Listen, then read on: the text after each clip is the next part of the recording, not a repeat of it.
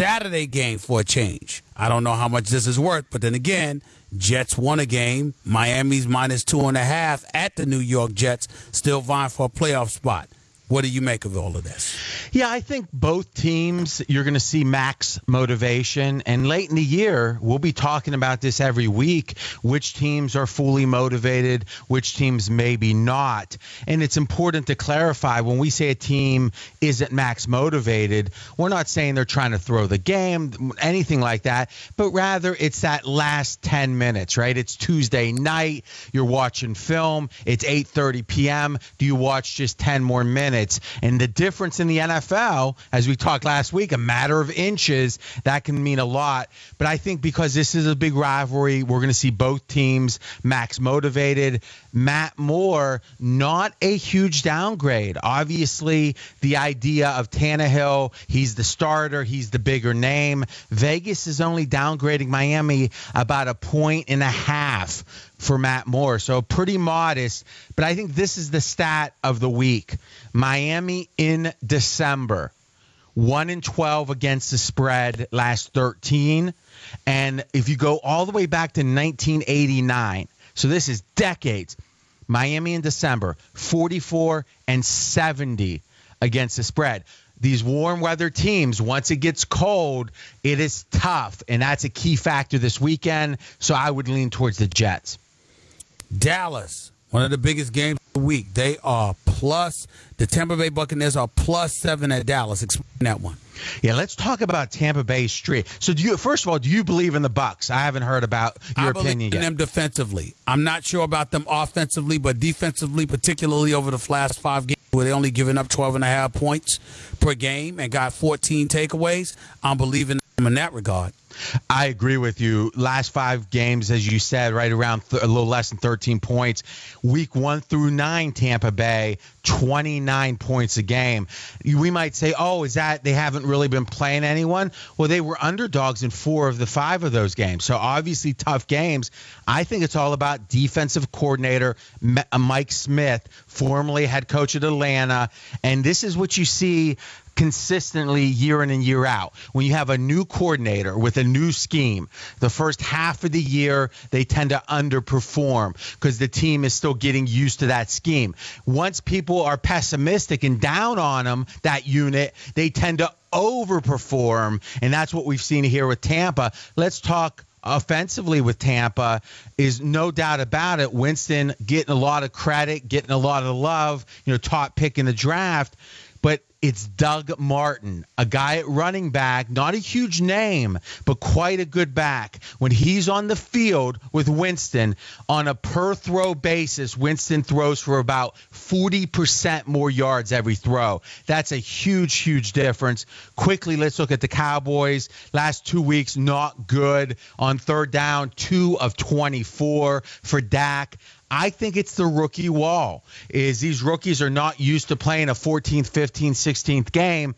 And I think that's a big factor for the Cowboys, especially with Elliott, another rookie. Is this just an aberration the last couple weeks, or is this a matter of them hitting the wall? I lean towards Tampa Bay getting the full touchdown. We're talking to R.J. Bell right here with Stephen A. SiriusXM Mad Dog Sports Radio. Let's go to the Detroit Lions at the New York Giants. +4. Explain that one. All right, Lions are the underdog getting the 4. I think both of these teams are overrated, and it's for the same reason. Close wins. Close wins are oftentimes a coin flip. We see it all the time. 44-yard field goal, make it, you win, miss it, you lose. And, yeah, we can say, oh, that kicker's clutch and all that, but really they're coin flips. In close games, the Giants, less than a touchdown, 7-1. That's great, but man, oh man, that's not sustainable. Then you look at Detroit. They've been behind in every fourth quarter except one this year. Only one time have they not trailed in the fourth quarter.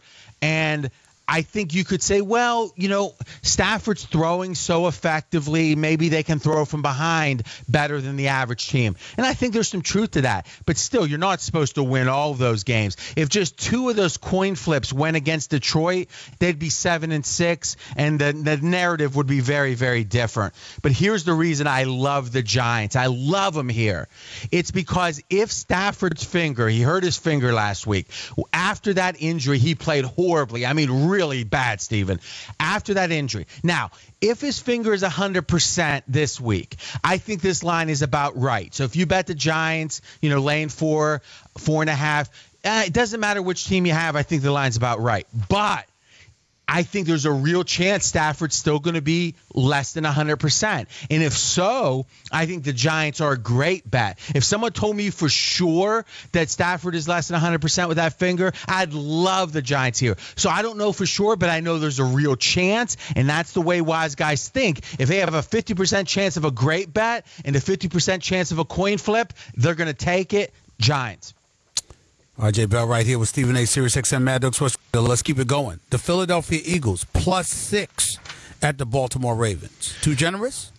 I think this is disrespect for the Ravens, to be honest with you, because if you really look at the record, I mean, Philly, we still have that lingering narrative, not totally, but somewhat in our head of, okay, Wentz, he's pretty good, and, the trend line probably isn't horrible, but this team is 2-8, Philadelphia, their last 10. And you got a Baltimore team that played a really good game. Now, obviously, there were some special teams advantages against New England, and they got somewhat lucky. But, I mean, Baltimore is a playoff competitor at home. We talk about it all the time. Home field advantage is worth 3. So they're only saying Baltimore about 3 points better on a neutral than Philly. I think that's showing a lot of disrespect for Baltimore. And I also think the following. I haven't heard as much negativity about a head coach in the NFL as we're hearing about for the Eagles head coach. There's Explain. Doug Peterson, what are you hearing in Vegas? Is he just wasn't ready. Is that, it was a superficial hire that they said, okay, this guy, Andy Reid, Kansas City's doing well. He's the offensive coordinator. This offense seems really good. Let's hire him. And Andy Reid, obviously a good coach. But on the other hand, he wasn't even calling the plays in Kansas City. So you had a guy who wasn't even a full offensive coordinator. In name he was, but not really when it came to responsibility. And now you're making him the head coach. Now, I'm not saying, listen, we always got to be sensitive of critiquing someone who is Peterson knows more football than I'll ever know. That's not the question. The question is, amongst the 32 head coaches, how good is he? And right now, he might be one of the worst. And that's something that the people that watch the tape here in Vegas, and there's handicappers that watch the all 22, they really feel like they're getting out schemed week in and week out. So I actually lean towards Baltimore here, laying the 6. Washington was -7. Now it's been dropped to 5.5. I'm sorry, it was -7. Now it's -5.5. It's Green Bay at Chicago. It's at 5.5. Why the drop? Well, a lot of Chicago money moving the line, and I agree with that move a lot. And here's why. First of all, let's give Aaron Rodgers some credit because, we all have been questioning him, earlier in the year, right? You were probably a little questioning, right, on Aaron? Sure. All right, we all were. If you look at it, though, 22-3 is his touchdown to interception ratio the last 7 games. 22-3, that's amazing. So Green Bay's won 3 straight must-win games. Give him a ton of credit. Here's the thing, though, is Aaron Rodgers' calf is less than 100%. Obviously, he's going to play. That's the expectation. But if you're laying a big number on the road and it's really cold, and remember, this is going to be the coldest game of the year, is the projection so far, is in Chicago. Do you really think if Green Bay gets up, let's say, 10-3 or 17-10, are they really going to be pressing and throwing a bunch? Or are they going to sit on that lead and feel good that Barkley's not going to be able to bring Chicago back? So anytime you have a favorite who has a real inclination, Steven, and to be conservative when they get a lead, you've got to like the underdog. Because if you think about the possible outcomes, one is, hey, this is a really close game from start to finish. And if so, Chicago's a great bet, right? Getting, let's say plus 5.5, plus 6. But the other alternative is, well, Green Bay gets out to a lead. If they can't extend that lead, or at least they're not willing to take the risk to their quarterback to extend it, that leaves Chicago the chance to kick a late field goal and only lose by 4. So it really is, if you're going to lay a big number, that team cannot be afraid to extend the lead. And I think Green Bay is disinclined to do that. That's why all the pros, or most of them, have bet the Bears. RJ Bell right here with Stephen A. SiriusXM, Mad Dog Sports Radio. Let's go to Indianapolis. They're +4 at Minnesota. What's up? Well, I think it's another sign of disrespect. In this case, I think it's for the Colts. But maybe not, because Minnesota's 7-6. I think these are two teams that, quite frankly, are a little disappointing. I think they're both motivated, though. Zimmer is such a motivator. I don't think you're going to see Minnesota not go the whole way. To me, the real takeaway here is this. This is pretty much a simple handicap. Andrew Luck on the road in his career is 18-18 straight up. At home, 26-11. Now, home field is valuable, no doubt, but very few quarterbacks or teams have a split like that. 26-11 at home, 18-18 on the road. On the other hand, this new stadium for Minnesota is one of the best home field advantages in the entire NFL. Literally, we're talking about Seattle number 1, Green Bay number 2, New England number 3, and likely Minnesota now number 4. That wasn't the case before this new stadium. So you got a horrible road team with a really good home team. I would lean towards the Vikings. Tennessee +5 at Kansas City. I like the Titans here, and I think it's another example of weather playing such a big role. So one of the trends that we've been following closely, and this is a great big picture trend for the listeners, is southern teams where the weather's usually, not super cold, are 0-7 this year against the spread in the last 3 weeks when they play in cold weather. It's just, you just aren't used to it. And now what you got is cold, that's super cold in Kansas City this week. So you might say, well, Tennessee's sort of southern. Does it apply? I don't think so. And here's why. What happens when when it's so cold? You have to run the ball. Let's compare the running. Right? Tennessee, the third best running team in the NFL. We saw it last week, 180 yards against Denver. Tennessee, really good running. Kansas City, number 25 running the ball. So I think it is a situation where the cold is an advantage actually for Tennessee. And on the other hand, you've got this Kansas City team that in the last 6 games, they've been outgained by 543 yards. So think about that. 6 games, almost 100 yards a game. They've been outgained, but they're 5-1. Now, you might say, oh, it's the intangibles. It's Andy Reid. And I think there's some truth to that, but some of it is they're just getting somewhat lucky. So I think whenever you have a team whose record is better than how good they really are, you look to fade them. And I think Tennessee might be better than their record, so I'm going with the Titans +5. I don't really care about the Jacksonville Jaguars, but there are some who do, and they are +5.5 at Houston. Why? Give me the names of who cares about this game. I don't know. We're going to assume, all right? So we'll do it quickly. That's right. So Jacksonville, 5.5, underdog here. Houston's a type of team, literally, if you look at our Vegas power rankings, we rank them 1 to 32, the NFL teams, every week from a Vegas perspective.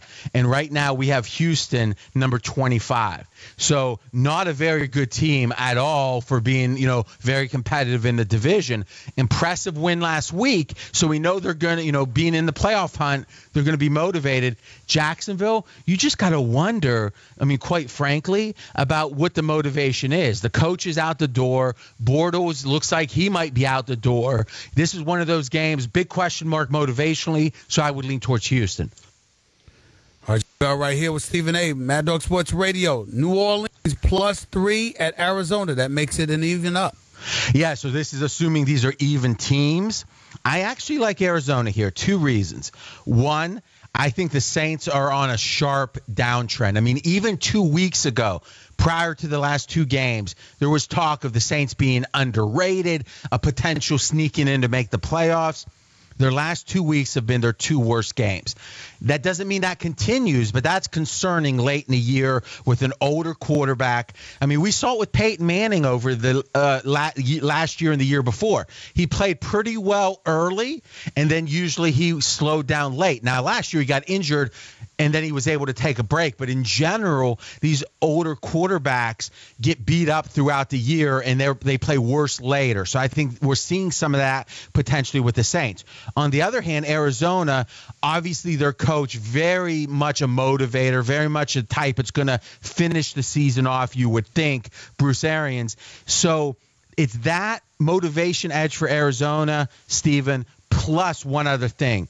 Arizona has a sneaky good home field. We just ticked off the 4 best home fields, with Minnesota being 4. You know who's 5? Probably Arizona. Here's a stat that backs that up. Since 2013, whenever they've played at home versus a non-division team, which means they're not familiar with Arizona Stadium because they don't play them every year there, Arizona in those games, 19-1 straight up, 19 of 20. They've dominated non-division opponents. We're only laying 3. I lean towards Arizona. San Francisco's plus 14 at Atlanta. Is that too low? I like San Fran here. Now that listen, obviously it's all about the 14. And the old saying is amateur bettors bet teams, professional bettors bet numbers. So I like the number here. I don't like San Francisco as a team, but here's why I like the number. I think Atlanta last week, that win against the Rams was so deceiving. They had 2 returns for touchdowns, defensive type returns for touchdowns. And I think the offense right now is a little thin at receiver. Jones has been hurt. Sanu's been hurt. Their left tackle, Matthew's been hurt. I'm not, we don't know for sure and all those people who's going to play Sunday, but especially if Atlanta's thin at receiver, it's hard to lay over or 2 touchdowns if you're not going to be able to throw the ball well. I got a feeling Atlanta has a workmanlike victory here, which means plus 14 is the smarter side with San Francisco. New England, minus 3 at Denver. Big game. Yeah, I tell you, I don't lay points on the road. We've done this for years now, Stephen, but I like the Patriots here. One, they're so good with revenge. Now, what's revenge? Revenge is the last time a team played another team, that other team beat them, right? So now you got to get revenge. That's something back in the 80s and 90s, handicappers used to talk about all the time. I remember being in high school in the 80s, reading the handicapping magazines. It's true, I did. And it was revenge, revenge, revenge. And nowadays, coaches don't think as much like that. But man, oh man, Belichick does. When he has revenge against the team, 48-24 against the spread. He wins double as much as he loses when he has revenge. And obviously, Denver knocked them out of the playoffs last year, kept them from the Super Bowl. So a ton of revenge there. On the other hand, I look at Denver and I say, well, what was the makeup of that Super Bowl team? On one hand, it was a team that had an awesome defense, an all-time great defense, and they could run the ball like crazy. And passing was okay. Manning obviously wasn't the old Manning. Well, let's look at this year. This year, the defense against the pass for Denver is great. But against the run, they're below average. Let me say that again. Denver is below average against the run. Tennessee had 180 yards against them last week. We talked about that. Rushing. Number 2, they can't run the ball. Since C.J. Anderson's been out, Denver has not been able to run the ball. Last week was pathetic. Denver, 9 carries for 18 yards. Do you really let Simeon throw the ball 50 times off an injury if you have any thought that you can run the ball? So if you have an exploitable weakness, Belichick's going to find it. I have a feeling we're going to see the Patriots run the ball like 40 times in this game and really dominate. I would lean towards the Pats. Oakland, minus 3 at San Diego. Now, I know you don't like when I say this. I think the Raiders are one of the most overrated teams in the NFL. Now, why? A lot of close wins. That's something that is a reoccurring theme this week. When you win a lot of close games, that record just looks better than it should be. But I actually like the Raiders here. Here's why. Because on one hand, you've got an overrated Raiders team. On the other hand, you have a decimated, and I mean decimated, San Diego team when it comes to injuries. They were really bad off anyway. And then they lost Melvin Gordon, a guy without a huge name yet, but he was having a Pro Bowl season at running back. Who's replacing him? A undrafted rookie is replacing him. So to me, that drop off is so big, it trumps anything else. There's just no playmakers on the San Diego side. So I'm going to go with the Raiders laying the points on the road. By the way, on the road, this is fascinating. The road team in Raiders games. So when the Raiders are at home, that's their opponent, right? It's the road team. When the Raiders are on the road, they're the road team, obviously. 15-2 against the spread. So the Raiders are a good road team. I'll take them here laying the 3. -3, the Steelers at Cincinnati. All right, so we've been talking motivation. You might look at Cincinnati and say they're out of the playoffs. They're used to playing in the playoffs. What's their motivation? Well, I think that late in the year with a disappointing team, you always want to find that one game that is like their Super Bowl, that if they can win that one game, usually against a rival, then they feel like, hey, it wasn't a good season, but at least we beat the Steelers. So I don't think there's going to be any question about Cincy's motivation. On the other hand, you can't forget how good Pittsburgh has been in Cincinnati. If you look at the stats, last 16 games in Cincinnati, 13-2-1, one push against the spread. 13-2-1. So why is that? Well, Big Ben is very comfortable in Ohio, and Cincinnati's only about 3 hours from Pittsburgh. Some people don't realize that. So you get a ton of Steeler fans that travel, and I think with Cincinnati being out of the playoffs, there's a better chance of Pittsburgh fans getting tickets. So I think the home field is worth less than you might think here. The absence of A.J. Green's a huge deal. He might be the most valuable non-quarterback in the NFL. That might shock some people, but he is so important to this Cincinnati offense. So I don't love it because 3 is a big number on the road, but I would lean Pittsburgh. Washington was +4.5, now +6.5. Carolina at Washington. What caused that sigh right there, Steven? I don't know. No, I was thinking it was Washington, but it says was, and then now it says now. Oh, yes. So that's what I like to do is send you when there's a big line move, because that's a sign of a bunch of money. And what we've seen here is a bunch of money on Washington. And I think it makes sense. We've talked about motivation. You really got to wonder what is the motivation for Carolina here. They got embarrassed by Seattle on Monday night, so they felt like they had to redeem themselves. They stepped up and did last week. Kudos. And I know it's Monday Night Football, but still, Cam Newton, big questions about his effort level. Does he really want to get hit, right? Because Cam Newton, when he doesn't run the ball, is an average quarterback at best. When he runs the ball, we saw last year, he can be elite, right? Not every week, but he can be elite. Does he really want to run the ball in what effectively is a meaningless game? If so, I'll tip my hat to him. History tells me he won't very much, and if he doesn't, that's a big negative for Carolina. I think that's one of the reasons there's been a bunch of Washington money. Last thing on this game is Coach Rivera, and if you listen to the press conferences, you read the accounts, you really get a feel of what these coaches feel. He said his offensive line situation, quote unquote, is catastrophic.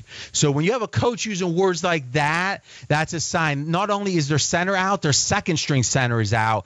Horribly banged up Carolina's offensive line. I like Washington less than a touchdown over Carolina.